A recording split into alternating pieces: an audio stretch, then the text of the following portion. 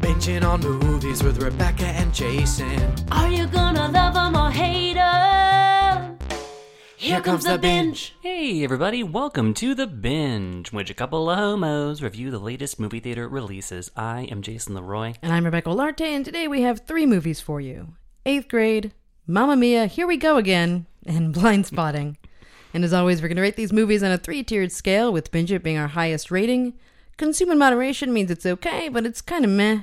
And send it back means... Life is too short for us to go again. Like, here we go again. Oh, Jason. Oh, boy, that title. Wow. I'll tell you. They tell you what they're going to do, and they do it. Is that what they did? They say we're going to go again, and they do. They went again? They went again. God, they're always going. Jason, my man, what is up with you? Well, thanks for... the real fervor I had for that question. I felt it. Yeah. I'm scorched.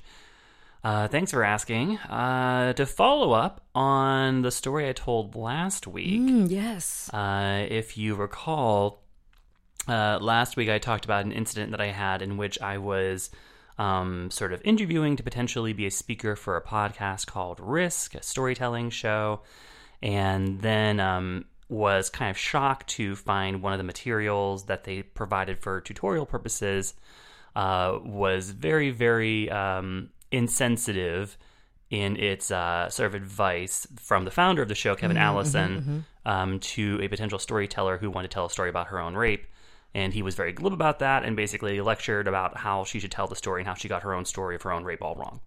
As of the last show, I had emailed them to express, like, to say, A, I'm not going to do your show because I think it's a bad fit, and B, you know, if I'm being frank, this was really, really upsetting, this part of that, of your tutorial. Then the next day, I did hear back from my contact at Risk, and he thanked me for my honesty, and he said he was going to be passing. He said, he's like, with regards to your comments about the tutorial, I don't have anything to say about that. You know, I don't feel like it's within my place to comment on that, but rest assured that I will be forwarding your entire message along to the rest of the team, including Kevin. Damn it, Kevin. And, right, cue Catherine O'Hara screaming, Kevin! That's what ran through my head. So I was like, okay, well, that's that. You know, that's good, I guess, that he's going to see it. I didn't really expect anything more to come of it. But then Sunday morning... They doxed you. Feds showed at my door. Kevin read the email, nostrils flared, fists clenched. He glared at me from across the internet. And they swatted you. Right. So as I was drug out the door in handcuffs, I was like, Kevin! No, so like 2 days later, I get copied on an email from Kevin Allison to the entire staff of Risk, saying, like, you know, it's been brought to my attention that, you know, that Jason had took issue with the wording of the tutorial, and I've gone back and listened to it, and I have actually decided to take it down and to re-record not only that part, but a lot of parts. And he included a transcript of what he was now going to have in the tutorial that addresses that particular anecdote. And I shared it with you, and it was night and day. Yeah, it was a completely different point of view. It was so completely thorough, so thoughtful, so respectful. And that's what had really bothered me about the initial, was it was so glib and sort of disinterested in the gravity of what he was talking about, and also was completely ignorant of just the optics of this like cis white man lecturing a woman who's been raped on how to tell the story of her rape. Right. So the new version. The interesting thing is that, like, that's like the theme of this podcast, right? Is that you're supposed to tell really rough stories, hard to tell stories. That, like, this whole time people had been hearing this, and it's still submitted. I feel like I would, regardless of what my story was, I would be like, wow, this sounds like a real pain to like, this is a really harsh environment. If he's going to speak that way about that story, then like, no matter what your story was, I would be really intimidated and like put off in general about wanting to continue. Yeah. And I don't know if that's like on purpose, like if that's like a strategic thing where they're trying to like scare you off if you're not fully like, okay, I'm ready. I'm going to do this. Like the Fight Club of gay podcasts? It is. That's it is. ridiculous. It's not even gay. Yeah, no, it is. It's like the Fight Club of storytelling podcasts. And that's called Joe Rogan. And if it was meant to scare me off, it did, but not before, I was able to, influence a good change being made. Mm-hmm. And, while it doesn't erase the fact that it was up for so long and that some people did hear it and that nothing was ever done until now. So it was a happy ending. Yeah, that's great. I'm still not doing the show, but happy ending. I still have reservations about listening to the show. Oh, yeah. I mean, I'm still not going to listen to it myself. Oh, you still haven't listened to it at all? Yeah, no, I still don't listen to it, and I still probably never will because I don't care about storytelling shows. I don't care about listening to them, I should say. Happy to perform with them. I don't want to listen to them. Just like I don't listen to the movie podcast, I just like to do one. Right, right. I'm a talker, not a listener. I have, as people who listen to the show will be surprised to hear, you are. As long as a bunch of cis white men can get together and agree to do the right thing, the world is going to be an okay place. Which I think is what's happening, right? Yeah, I'm pretty sure. I haven't been following the news because what's up with me is that I have been on vacation. I was on vacation, so I haven't seen any of the movies this week. Nope. But I spent 5 days in I think I mentioned this last time, beautiful Ohio. Mm-hmm. Part of the time in Deerfield, Ohio, out in Amish country, on a luxurious lake, free from responsibility. Oof. And when clocks, you just wake up when the sun wakes you up. You go to bed when you're drunk. You pass out on the couch. Right. It's like you go to bed about an hour after you black out. Exactly. You don't know what you did in that last hour. No. But you wake up with seawater in your shoes. Mm-hmm. Mm-hmm. Did you succeed in disconnecting from your work email while you were there? I did. I did a little light looking at the titles of things, but no opening of actual emails. Okay. Which is a win. Is a win. All right. And when you would look at the titles and the emails, would you feel your anxiety start to rise? Or no. I think if it had been anything that I would have, spiked the anxiety, I would have opened it. Okay. But either it was an easygoing time, or I was just like, well, there's nothing I can do about it here. And also, it was literally only 3 days off. 3 business days. Yeah, 3 business days. The things that we have to do just to take 3 business days off. I know, right? It's comical. I had spent the first 24 hours at my parents' house. And how was your time with your family? Any fun political conversations or anything like that? A lot of political conversations. My family is political in a way where they are. They were very union Democrats, right? They're like union immigrant Democrats, which is a lost category of people nowadays. I'm pretty sure that neither unions nor immigrants are allowed now. Right, in anywhere. Yeah. Yeah. So now my mom is very conspiratorial, in a way that the foundation makes a lot of sense, but then at one point she got into a little bit of jet fuel steel beams thing, which of all the conspiracy theories is the basis of it. I understand. I mean, she's not like Sandy Hook didn't happen. She's not crazy like that, but she's very yes, the government is nothing. You don't understand. None of us understand the government. There's so many things and everything's about who's getting as we've seen. 9/11 is that jet fuel steel beams? Oh yeah, right. My mom's like, oh, you're going to tell me that this isn't all about oil money. Then the next day it's Russian agent giving money to the NRA, and she's like, oh, and I was like, okay, all right, well, I guess I can't think you're insane anymore. But she still thinks that the American Dental Association is a huge racket and buys some sort of weird off-brand toothbrushes, and keeps a microwave in the living room because if you have it in a small space like the kitchen, it'll give you cancer. There are few things in the world that I have less patience for than conspiracy theorists. Really? Oh man, do I hate it. I hate it so much. I mean, I guess there's depends on what the conspiracy theory is. Yeah. If it's rooted in hate and crazy, it's one thing. But if it's no, of course, there are things you don't know about the government. Sure. I don't know. Where do you draw the line on what a conspiracy theory is? I know. Well, I remember there was like some profile, maybe around the time of the election, around like what kind of person becomes a conspiracy theorist. Oh, yeah. It's like people who don't longer believe in the government or religion. Or, and people, like, they're like, well, it's a psychological need. It's like the psychological need to be like, oh no, like, I know what's really going on. There is a system for things. Wake up, sheeple. It's a know-it-all. Yeah, kind of. Yeah. It's like this weird pathological need to be like, oh no, the thing that everyone thinks is true it can't be true. And so what's the real truth? And I'm going to figure it out and I'm going to know it because I know things. Yeah, I remember there was like, it was like how not to be one. And it's like, it's okay to question a bunch of things, but it's not okay to say that you know what the right answer is. Mm-hmm. Somewhere in the middle there is like the okay ground of being like not a sheeple, right? But also not an insane person. Right. And then I was listening to this podcast about conspiracy theorists, and they had this one about this guy that is I can't think of his name, but he has this whole like one of his conspiracies was about how Beyonce was never pregnant. Mm-hmm. And then the other one was, and he's like, we have like never before released audio of the fight in the elevator with Solange and Jay-Z, and it's just like him doing all the voices. And then he has another one about how there was something called like something Neo Soul Records in the 80s, right? And then if you were part of that label, you had to give up your DNA, and that Jason Derulo and Tristan Thompson and somebody else are all clones of the same one of the Wayans brothers. What? Oh my god! Yeah.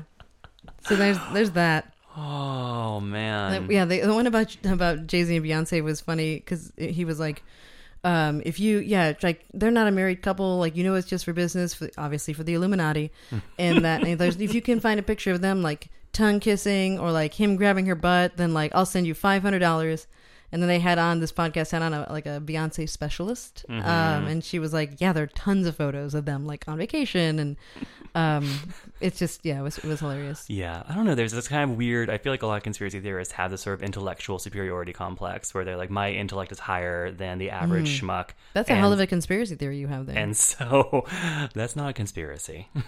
There's no conspiracy there. That is an armchair analysis. Is what that is. That I'm fine with. I'm a big fan of armchair psychiatry. That I enjoy. But yeah, I don't know. It just it just bugs. Always has, probably always will. I mean, they're the ones that are just plainly observable. Like obviously Ronan Farrow is Frank Sinatra's son. Plainly observable. And what's like Prince Harry and that other guy? But then when it gets into like, is Khloe Kardashian O.J. Simpson's son? I don't know. You're like, I could go either way. That one might be one of the annoying ones. I don't know. But what do you all think? Is Khloe Kardashian O.J. Simpson's daughter? I want to hear from you. I would have no idea. You know what that pumpkin head could be. Let's get to the movies, shall we? All right. The first movie of this week is 8th Grade, which is our pick of the week. 13-year-old Kayla endures a tidal wave of contemporary suburban adolescence as she makes her way through the last week of middle school, the end of her thus far disastrous 8th grade year. Hey guys, it's Kayla back with another video. So, the topic of today's video is being yourself. Being yourself can be hard, and it's like, aren't I always being myself? And yeah, for sure. But being yourself is like not changing yourself to impress someone else. A lot of people like call me quiet or shy or whatever, but I'm not quiet. Most quiet, Kayla Day. I don't talk a lot at school, but if people talk to me and stuff, they'd find out that I'm like really funny and cool and talkative. By the way, I like your shirt a lot. It's like so cool. What? Jason, this is one of your favorite topics, teenage girl. One of your least favorite. So I really wish you could have seen it. I wanted to see if this broke the curse, if this would be the one to make you think that this is indeed viable, compelling subject matter. Wasn't there one recently? Oh yeah, I think there was one, but I don't know what it was. Don't remember. Was it? No, don't remember. I mean, this looks like it has a bit of an edge to it. Well, I guess Lady Bird was about teenage girls. Maybe that was the one. Yeah. I mean, it wasn't my pick of the week, but that was its fault for coming out the same week as 3 Billboards. Mm-hmm. Yeah. So this one, it's a comedy. Yes. And it is written by Bo Burnham. Bo Burnham. Yes. Comic, former YouTube sensation, when he himself was a teenager. I mean, who isn't nowadays? You know, go. Sorry, I regret saying that already. You want to know a pro tip? That's the No secret? What is that? I am in a YouTube video that has 13 million views. I thought I knew you from Two Girls, One Cup. I never I was the knew. cup. She's doing the pose right now. It's like, it's amazing. She's just cupping. She's right in front of me, just giving me full cup. Amazing. Yeah, I still get the royalties from that. Starstruck. Do you want people to be able to find this video No, of you? I don't. No, it's me. She's just gonna tantalize you guys. It's me and a puppet, and it has 13 million views. Isn't that crazy? Guys, start sleuthing. See if you can find it. Yeah. Good luck. All right, you're right. It's Despacito. Anyway. Yeah. So you know a thing or two about. I know a little bit about internet fame. You know a little bit about internet fame. You know a little bit about YouTube videos. A little bit. Yes. Just a little bit. And so does Bo Burnham. And despite the fact that what he does not know about is being a 14-year-old girl, or a 13-year-old girl rather, you would think that he actually has lived every day of his life as a 13-year-old girl. Wow. Based on the level of insight and empathy and candor in this amazing movie. That's an interesting point. I think that that's one of the ages where people think there's the largest divide in what your experience is. Maybe because you're treated very much in the way of your gender, and then you have school that is has a lot of activities, and there's this whole breaking into the dating scene. But I don't know, when you think back, do you think of the experience of 8th grade as something that is universal, or do you think that it's very gendered based on American upbringing? I think that I mean, it's because I only ever experienced my own. Wait, what? So yeah, I know that theory. I know, so much for splintering. I tried. Money wasted. I tried. Yeah, I mean, I feel like 8th grade is terrible for everyone, and that seems to be a universal truth. So I think that, but I guess for Bo, when he was in the early stages of working on this project, he was just feeling a lot of anxiety about the world and about life and about identity and all those things, and then that just led him to this story. Wow. He's like, who else really feels those things a lot? Everyone when they're in junior high. Yeah. And I think, one thing that making the protagonist female does allow him to do more is to also look at, sexual dynamic and the ways that young girls in particular are sort of subjugated by sort of just gross, skeevy teen boys who are already figuring out how to be predator and prey, and also the ways that is exacerbated by social media, by Snapchat, so the movie is very, very savvy about that stuff. And this young actress who plays Kayla, her name is Elsie Fisher. She was herself only 14 when she shot this movie, in which her character is 13. And this girl is so amazing. It feels like she is so real. She is so real. It feels like a documentary when you're watching her. It's even filmed a little bit in that style. It has a very unscripted feel. Yes, and yet it's thoroughly scripted. Like every stutter, every is scripted, and the actors are just so naturalistic that it feels like you're just watching it all happen. One great line that I read in a review of this movie was one critic noted that Bo Burnham comes across like a non-sociopath Todd Solondz.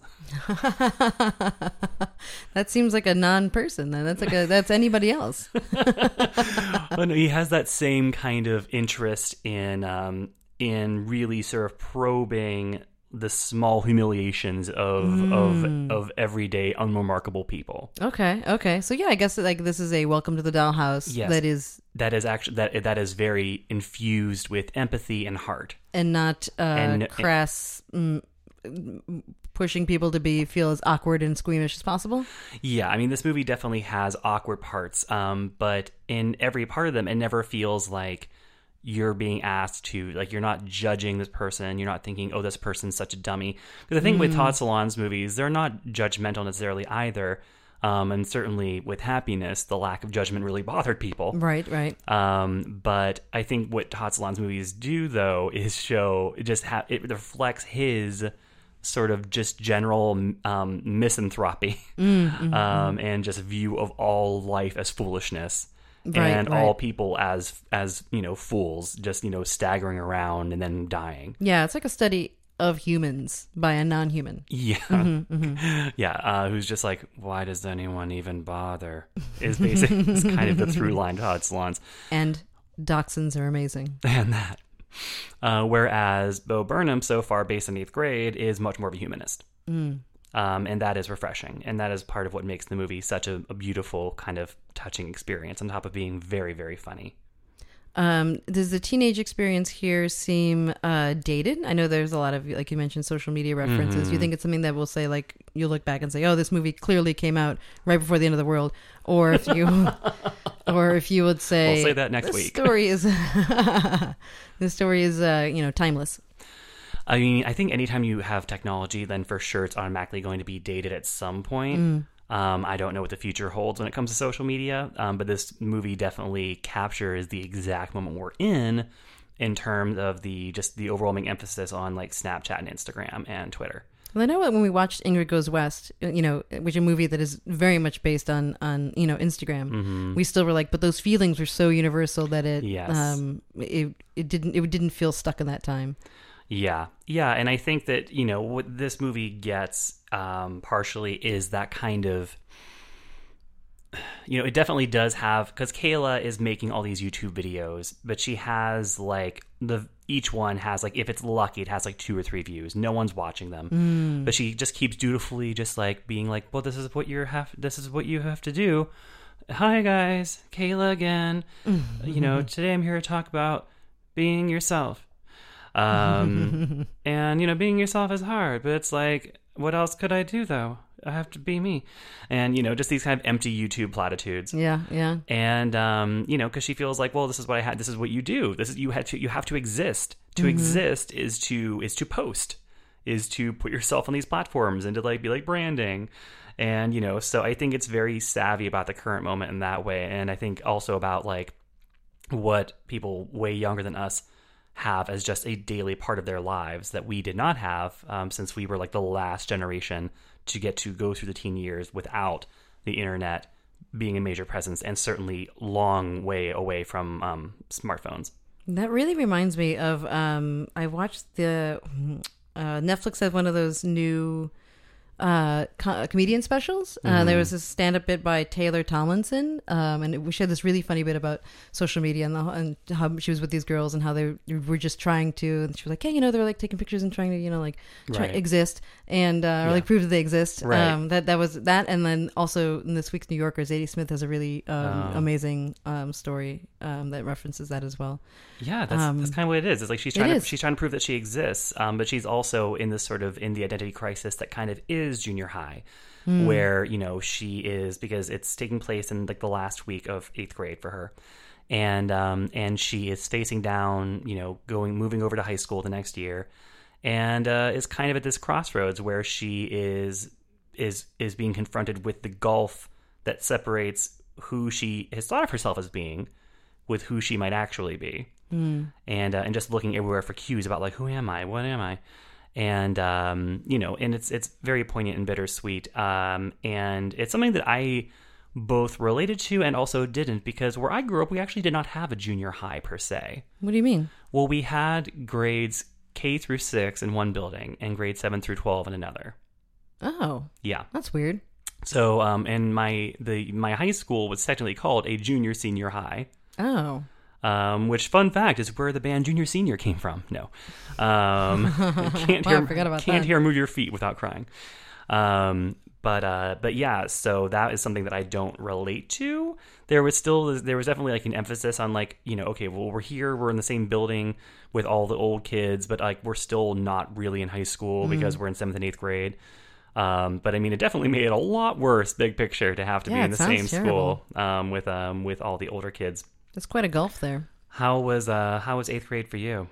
8th grade was I definitely had a break between grade school and high school, and 8th grade was my grade school years were not great. They were pretty bad. But then when I went to high school, because I went to Catholic school for both, I went to a school that was a mix of people from other schools, so I didn't go with the same people from one to the other. Right. So ninth, 10th, 11th, 12th, was amazing. High school was great, but 8th grade was really quite a nightmare. It was the last of the nightmare. And I think it's like without the internet, there are people who know that they are like, class pariahs. And then there are people who know that they're not, but even those people know that they're not, are still insecure. And there's like kind of that middle ground where you're like, I don't know if anybody hates me or not, but you still feel crazy about it. Right. I was a class pariah. But the internet, because you want to participate in it because it's fun. Yeah. It's hard for adults to stay off of it, let alone like kids. And you have filters. You look like a deer. What kid doesn't want to look like a deer? Then you have this quantifiable way of saying if you matter or not, or if people like you or not. And then you have the whole like, worsening effect of people being meaner on the internet because you're hiding behind. It sounds like a terrible great age to be online. Oh, I can't even imagine. And my 8th grade was no picnic either. Because that was the first year that I think talked to anyone about like the fact that I was gay. Oh no. And then one thing led to another. And so basically I had this like crush on this older guy who was like my gym teacher's assistant. He was like the PA or the TA rather for my gym teacher. And he was just this very like street acting white guy. And that was my type all through those years. Still a little Vanilla Ice. Still have a soft spot. And that's why you always tell me to shave my eyebrow. And and I do apologize for the time you woke up and I was brandishing those clippers right at your eye. Yeah, I was scared. That was me overstepping my bounds. Well, we learn. So I had told this friend that I was like, I'm really into that guy, and I felt like I was like coming to life on some level, like this is it, this is being alive, like I'm naming it, I'm saying I like this guy.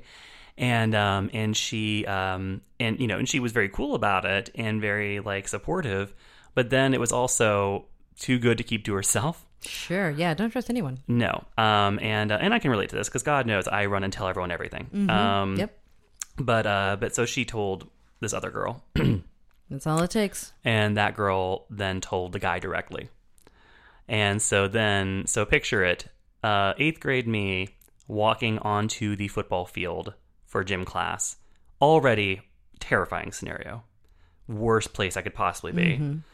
And so there he is with all of my classmates. And he says in the voice that he used, "Hey, Leroy, I hear you like me." And then I just died 1,000 deaths in plain sight of everyone. Wow. And that was the beginning of the end for me, dear listener. Can't come back for that. No. What was your response? To just, to be like, no, convincingly. And, you didn't go. You didn't just call him a fag and then leave. Come on, you got to go with the program. I'm like, no, you want to suck my dick? And I just ran. Just turned and ran, arms akimbo, in as masculine a manner as I could fashion. And said, "Hey, YouTube." Yeah, exactly. This is a straight acting run. You ran off like Gone Girl. This is what they call straight panic. Is what you're seeing. Yeah, exactly. I ran off like Gone Girl. I did just the high stepping, just like drunk slurring, running through the mud. That was the pinnacle of 8th grade for me. And that's the thing about this movie is That's the thing about trust. Don't have it. The thing about talking. People will stab you in the back to tell a good story. This is the thing about talking to people. Don't do it. And that's the thing about this movie is that Bo has decided to make it about it's about an unremarkable person. So it's not like an issue movie per se, although it goes into, definitely gets into stuff about toxic masculinity and rape culture. And there's also a very jarring, matter-of-fact scene of the kids being trained on an active shooter situation. Oh. So, like, it's just masterful, and it's never hits any of it too hard. Still liked. And I think that, really what Bo's whole point was, and the way this tied into how he felt about the current moment, is that the lesson that Kayla needs to learn is that, like, this moment won't last forever. And which is sort of is reminiscent of the "It Gets Better" movement. And I think that's what he was trying to tell himself about, like, life right now. Yeah. It's like, this moment won't last forever. It feels like it will, but it won't. Right. And so I think that's kind of the bridge that connects what he was feeling with what he is doing with this story. So 8th Grade is the pick of the week. You're giving it a binge it? Yeah, this is probably going to be on my top 10 list. Ooh, very exciting. It's rated R for language and some sexual material. Now, skipping ahead to a different kind of movie altogether. Mamma Mia, Here We Go Again.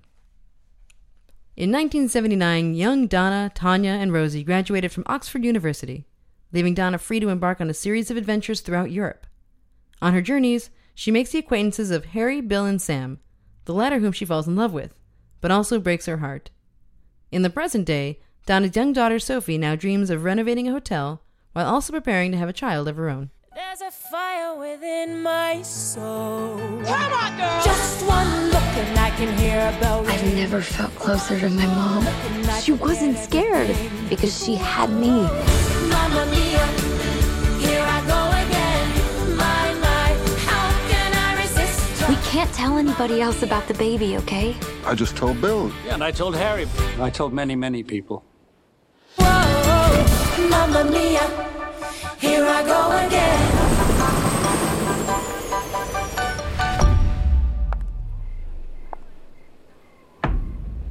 Let's get the party started. Grandma, you weren't invited. That's the best kind of party, little girl. I should not have let you go. All right, look, I'm not going to lie. I'm ready for this review to be over with already. What's a musical comedy like this doing in a podcast like that? Well, it's a gay podcast. I know. And it's a movie that has Cher in it. So here we are. And Meryl Streep.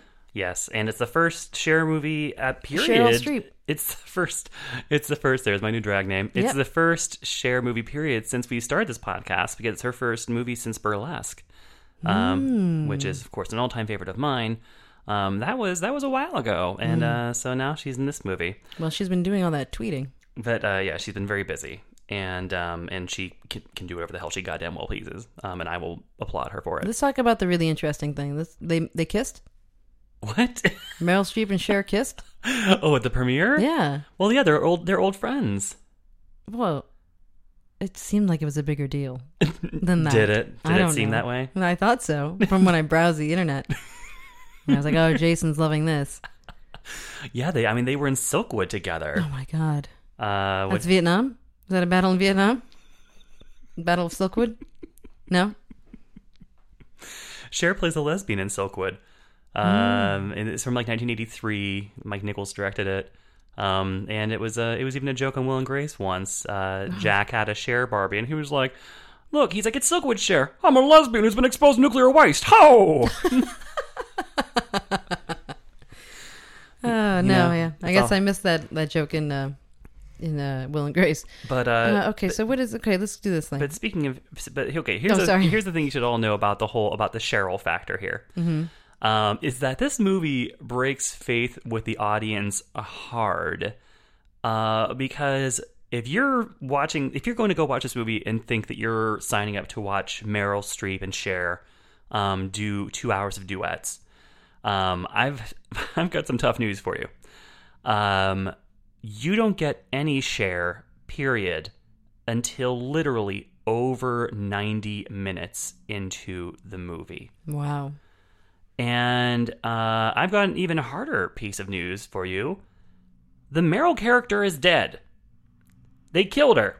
They killed her off between the first movie and this one. And they don't say what happened. She just is dead now. What? She's just dead.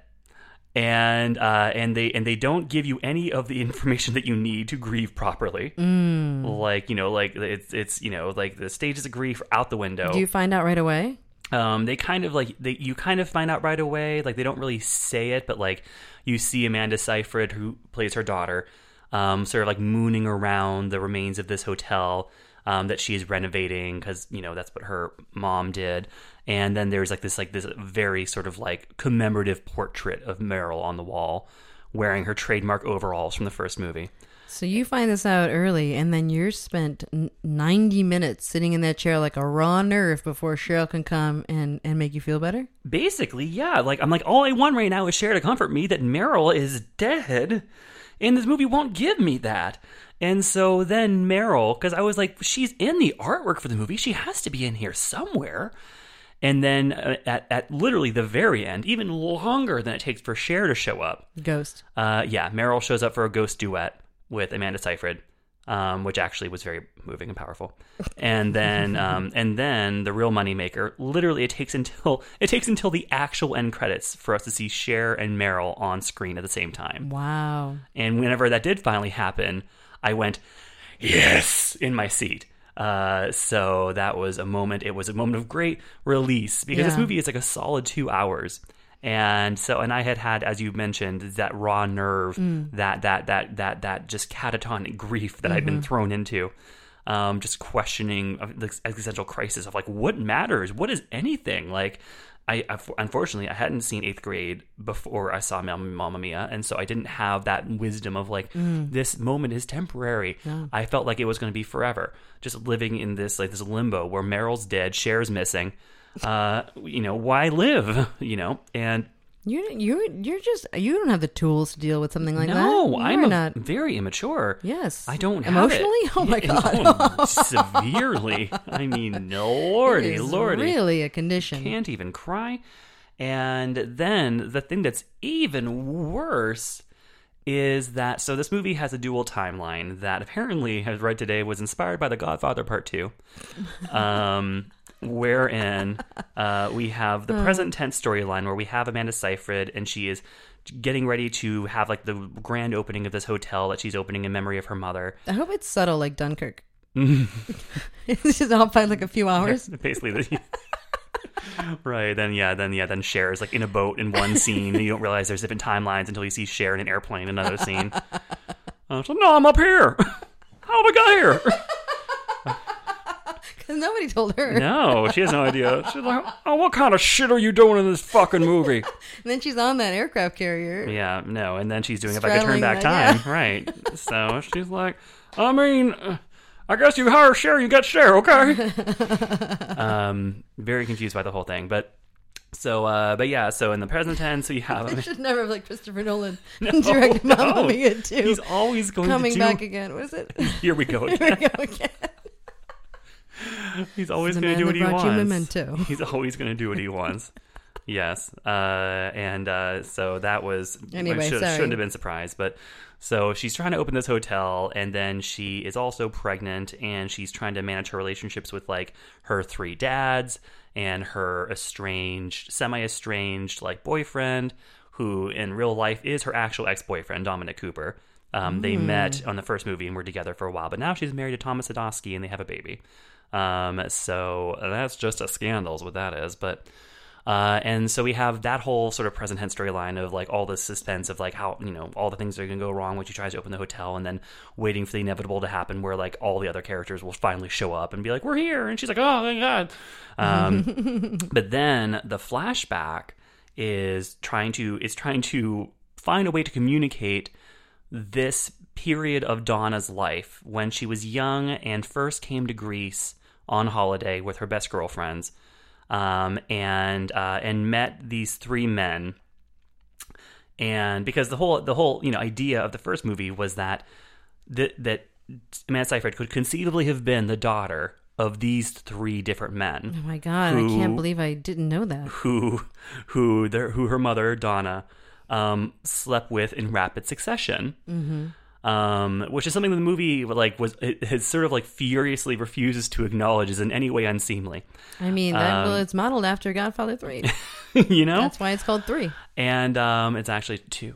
But all the same, this is and so basically, so the first movie. So we have got it. So we have the flashback.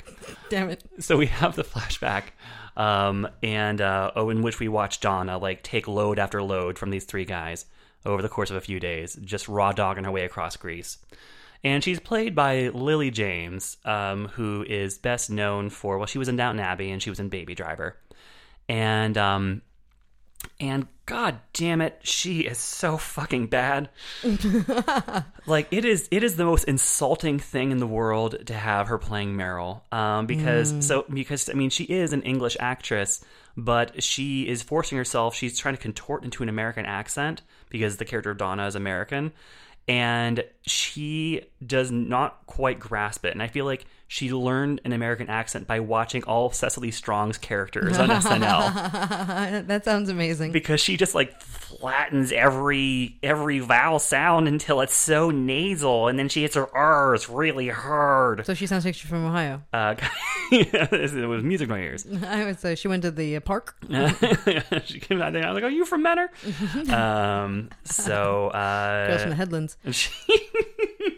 And she just she does not convey the thing that has always made Meryl from the very beginning. Has been that she naturally conveys such like an emotional complexity and interior life and intelligence and stillness, and you're always like, she's an intriguing presence. Lily James, frankly, just comes across like a really obnoxious, basic-ass bitch who's just romping around Greece in a giant floppy hat and just, like, scream-laughing at everything. So, a flashback to your trip to Nice. And, I was like, I've done this already this year. I don't need to see it. You are a woo girl. I like to whoop it up. So it is, she is so, and she's not a great singer, and they have her sing probably 75% of the songs in the movie. She is not a terrific actress. The one thing she's good at, and I will give her this, her hairography is on point. I'm sorry, what? I can't remember if it's a hairy or just hairography. Her hairography is on point. I'm sorry, what? Which is when it's basically how you have to move your hair when you're dancing to like maximize, the movement. Because if you have long hair, there are lots of ways that you could just make sure that you're like whipping it, and it becomes part of the dance, and it makes the whole thing sexy and adds volume. This was explored at length on an episode of Glee a long time ago. So you'll notice, like, if there's a female dancer who has long hair, you'll usually notice that she's doing a lot of hairography too, where she's sort of like being Beyonce. Yeah, she's Beyonceing. She's being thoughtful about like, I'm going to use my hair as an extension of my dance. Oh, is that why I am not a good dancer? That is, and the sad thing is that you throw your head around as if there is a long, luscious mane. Yeah, I thought it still kind of moved, no? And I do that too. Like, I have been called out in public before for doing a hair toss when I have no hair to toss. It's still like, I don't know, it's just wired into me for some reason. It's a natural reaction I have. I just do a hair toss, and I'll just kind of flip it back like that. I'm just doing it right now. Yeah, you are. And I mean, like, I do that all the time. I don't know really, why. you do it constantly. I mean, and I feel like it's a release for me. I'm just like, really? That's the only way I can say with my body what I'm feeling. I don't think I can even do it. Oof. Let me try. Don't have a stroke. Be careful. I hurt myself. Oh, I warned you. I aggravated the kink in my neck. We have no workman's comp in this job. So can we just quickly, what is the Mamma Mia about? What happened with the song? There's a song, there's a band, and now there's a movie series? Can you just like paint that picture for me real quick? Yeah, so there was a band called ABBA. Sure, yeah. Well, yes. And they had songs. I'm not an idiot. And yeah. You said that and then did a little hair toss and just hurt yourself worse. All that laid up. Jeez. Yeah, so there was a stage musical, a jukebox musical called Mamma Mia that was like the toast of tourist Broadway for many years. I don't know who actually was responsible for that, but they certainly had like ABBA's involvement. Okay. And of course, like if a you ask Sondheim me, thing. we already had an amazing ABBA movie, and that's Muriel's Wedding, so we don't need any of this. But it was a giant, and it was and remains a giant blockbuster. It's the show everyone takes their mom to, on Broadway, in the West End, wherever. It's a global sensation. Then naturally it became a money-making opportunity. And the first one was remarkable because I think that was the first one came out right around the time that Meryl's sort of like late life superstardom was really cresting again. And then, it was a remarkable achievement that, to have, because the first movie was such a money-making monster. And to have this international box office phenomenon that's led by, a performance by an actress of Meryl's age was remarkable. And it was just one of many unique performances that she gave, because you don't necessarily think, oh, Meryl, musicals. But, she did go on to do Into the Woods, the movie. So she did Sondheim. She's a fine singer. But yeah, so basically that's what happened. So there was a Chekhov musical on Broadway. It's a big hit. Then they got the movie rights for it and made the movie. Was the first one good? The first one, I never thought it was good. No. It's definitely, it feels like a guilty pleasure. It's not like, and it's part of the awkwardness of it, or like the queasy joy of it, is that almost none, nay, probably actually officially none of the actors in these movies are singers. Well, I'll say Christine Baranski. Baranski, I think, is actually like a Broadway singer. But the rest of them are not singers, and they sing to varying degrees of sort of like karaoke-ness. The most notorious performance in the first film was Pierce Brosnan singing SOS until it seemed like his lungs were about to just like flop out of his mouth onto the Greek Isle. And he even does a quiet a cappella throwback to that in this new film. So yeah, so there's a kind of the weird spectacle of like celebrity karaoke, where you have actors who can't really sing. Yeah, basically before Russell Crowe did Les Mis, Pierce Brosnan in Mamma Mia was sort of like the most embarrassing thing, but like a non-singing actor in a musical. So yeah, so there's the weird factor of like the morbid curiosity of watching like famous stars like warble a little ABBA song. And it's just, I think the first movie, yes, I think I would say was better. I still don't think it was good. But it's a guilty pleasure for a lot of people. And this one is a... are you looking for my rating here? I would say, I would still say it's a consume moderation. Oh, I know. So gay. I know. It's not a full, I can't send it back if it has Cher in it. Cher singing Fernando, no less. Yeah. A duet with Andy Garcia. Oh. Yes, I married the lead. Yes, her and Andy Garcia. His character, we don't find out until the very end that the character is named Fernando. And as soon as you do find out, the audience groaned. And he's also dead. They're like, here we go. That's okay. And they're gonna sing, oh, yep, Fernando. Here we go. Again. So, but yeah, no, it's a consume moderation for me. I can't beat that. It's stupid as fuck, obviously. And I hated Lily James. But it has Cher in it, so consume. Mamma Mia, Here We Go Again is rated PG-13 for some suggestive material. And that brings us to our last movie of the week, which is Blindspotting.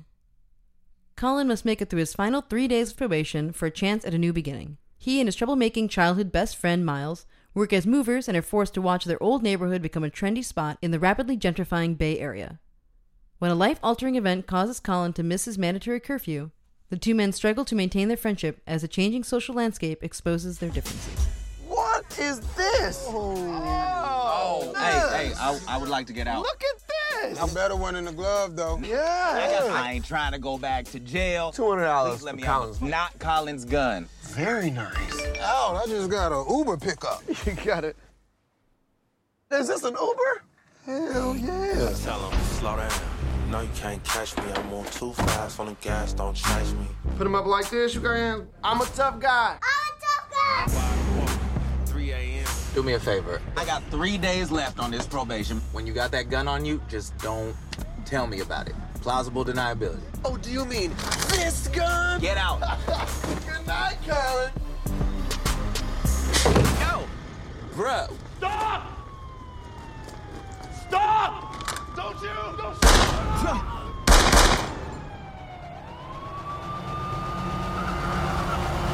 So Oakland is really becoming kind of a spot that's a representation of a lot of things going on. And it's hard to tell for me if it's just a really accurate representation of what's happening in the Bay Area because we are in the Bay Area and we know all the nuances. I live in Oakland.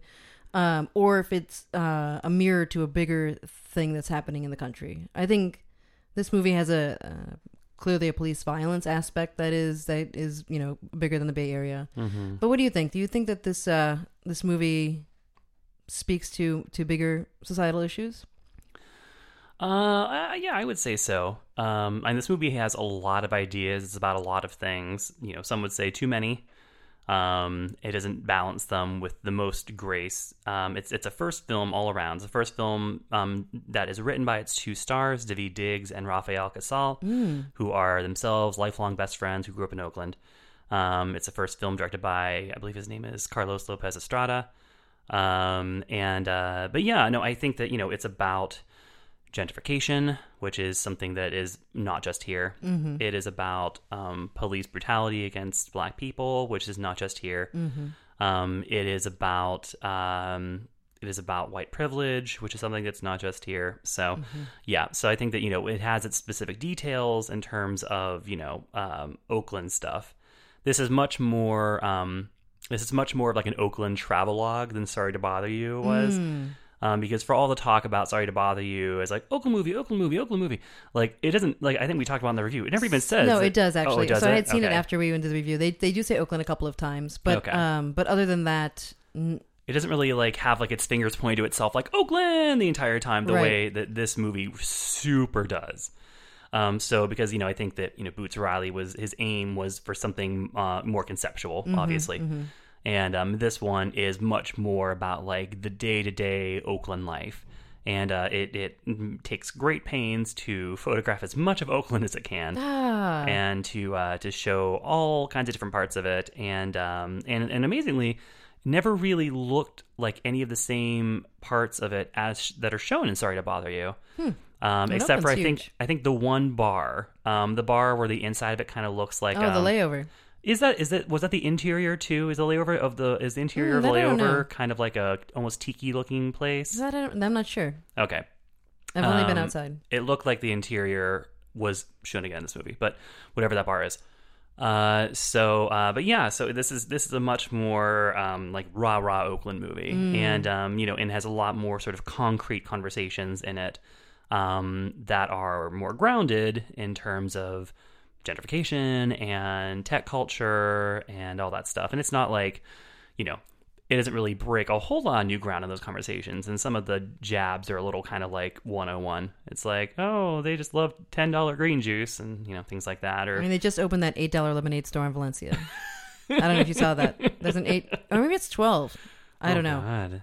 No, yeah. I did not. I did not hear that. So I mean, it's real. Yeah, it's all real. But it's not new either. It's been going on. In Pulp Fiction? Was it a $5 shake or a $10 shake? I don't remember. I think it was $5. Yeah, God, and that's be like, oh my God, a shake for only $5? That'd be a find. Right? Inflation, guys, shake inflation. It's real tough. In a lot of ways, like when you see a movie about Oakland and you read a lot about it in the press, and it in that way Oakland reminds me a lot of Cleveland, in that very like, oh, somebody's like looking at us, or like the person from here is doing something, right? And even like a lot of the gentrification and the police brutality issues, and again a lot of those are very universal, of course. Remind me a bit, having just been back of that kind of split. And Cleveland is a more diverse city. Like I guess the third thing I'm comparing it to is San Francisco, which is like a complete outlier. It's another one of the ways that Oakland reminds me of Cleveland so much. So this movie, next question about it is that there are parts of it that seem like a comedy. Yeah. Is it something that maintains its humor throughout, or is it this is like so lighthearted until like everything gets incredibly real, then it sort of like transfers what kind of movie it is? Yeah, it's super uneven.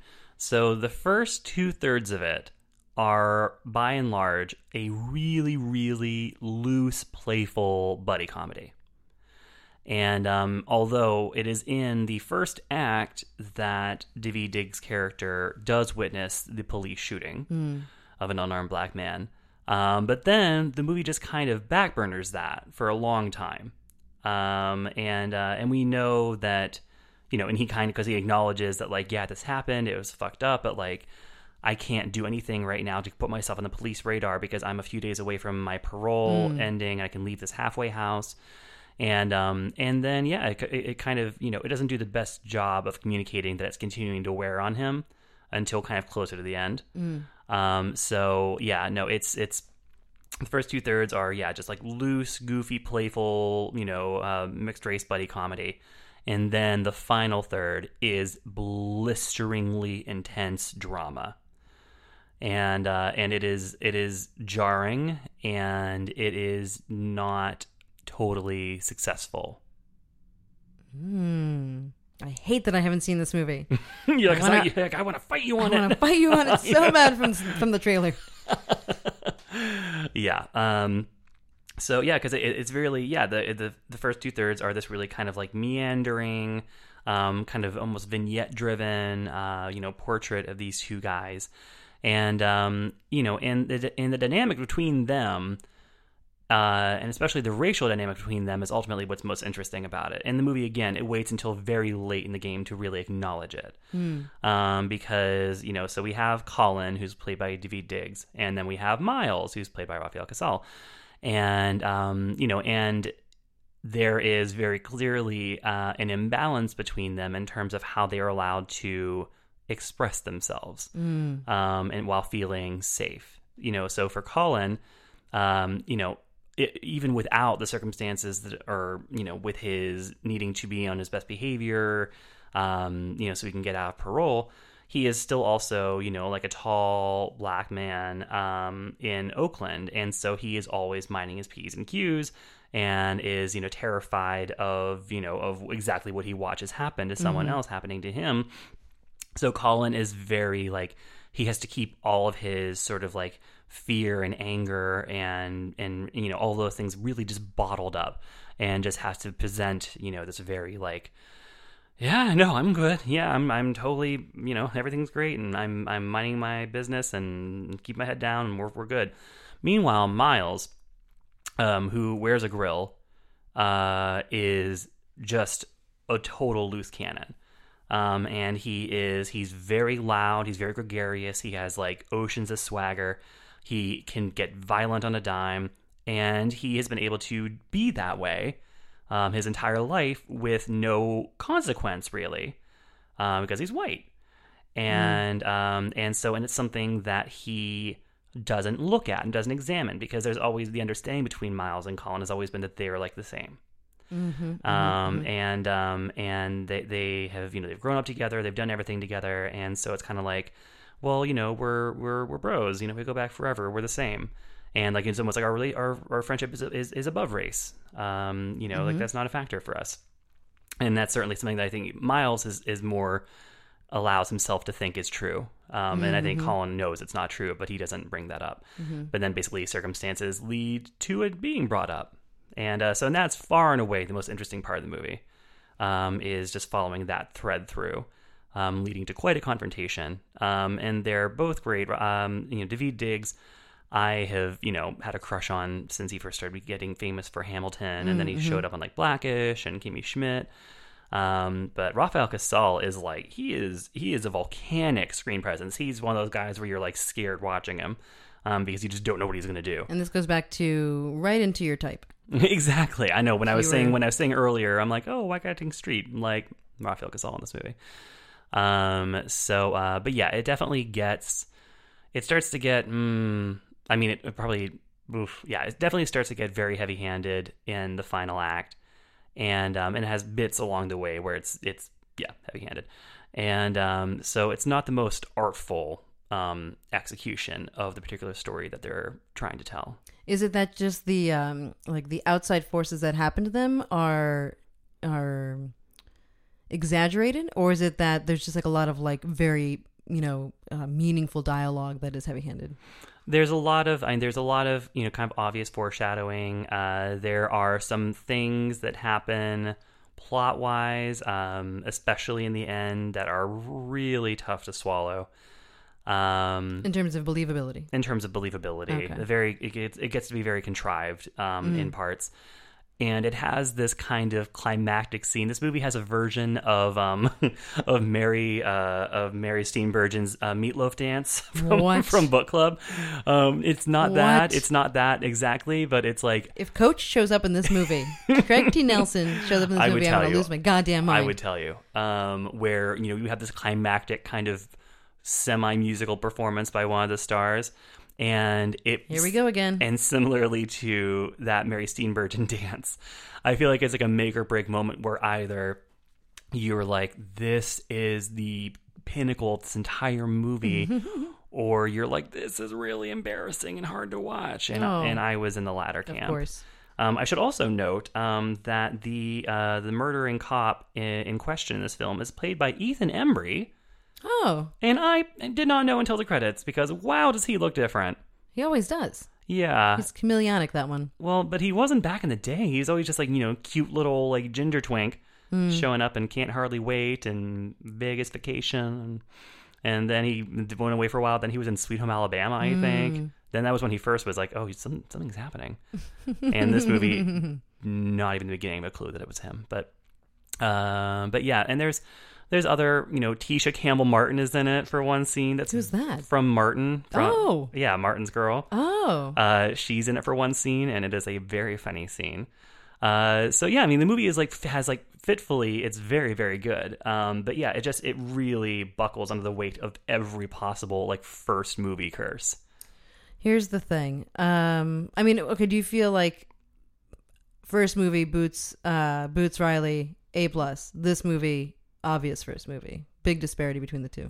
Yeah, I mean, I think that they're both examples of first movies where the filmmaker is chasing more ideas than they can really properly focus on and to do justice to.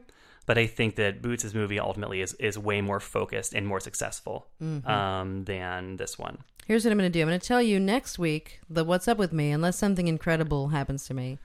I'm going to give you my review of this movie. You're going to tell me how racist I am. I'm going to tell you we're not the same, Jason. Stop thinking we are. It's funny how you don't recognize that. It's funny how people don't recognize that. Not you. I mean, you're a tall, loose cannon, yes. But that, I don't think about it in our dynamic. But I just think about relationships I've had before where I've been called like a stick in the mud and no fun. And but enough about our iTunes reviews. But enough about my Tinder profile feedback. And yeah, it took me a long time to realize that it's like, oh no, we just actually think the repercussions of our actions are going to be way different in the world. And at one point, I didn't realize it until I was in couples therapy. A light went off, and it was just like, wow, yeah, that's why I don't think I can do it, because I think I'm going to get yelled at and caught, and you are like, everyone's going to think whatever you do is adorable. Yeah. Yeah, which it's a weird thing on both sides to realize. Yeah, I mean, I think that we all only know the way that the world looks at and perceives us, which is what's really great about what's happening now, and what's really great about people being able to capture so much of this on film is that it's becoming obvious to everyone, because people don't want to admit that that's what's happening. So, what are you giving this one until I change your mind next week? I'll double down then and say it's a consume in moderation, and that way it has a place for you to take it. So yeah, I would say for now, I'm gonna say it's a consume in moderation for me. There are pieces of it that I really like, but I just thought that it worked less often. It worked less often than it didn't.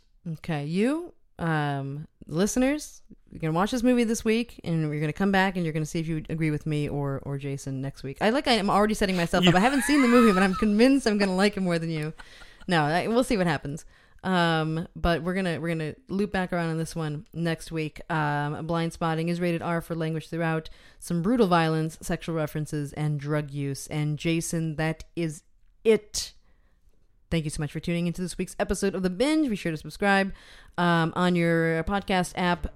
Check out Jason is on Twitter at Excess Baggage. And I am at Fight Balance. Thank you so much for listening. Bye, guys.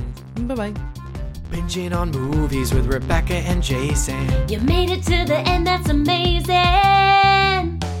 There goes the binge.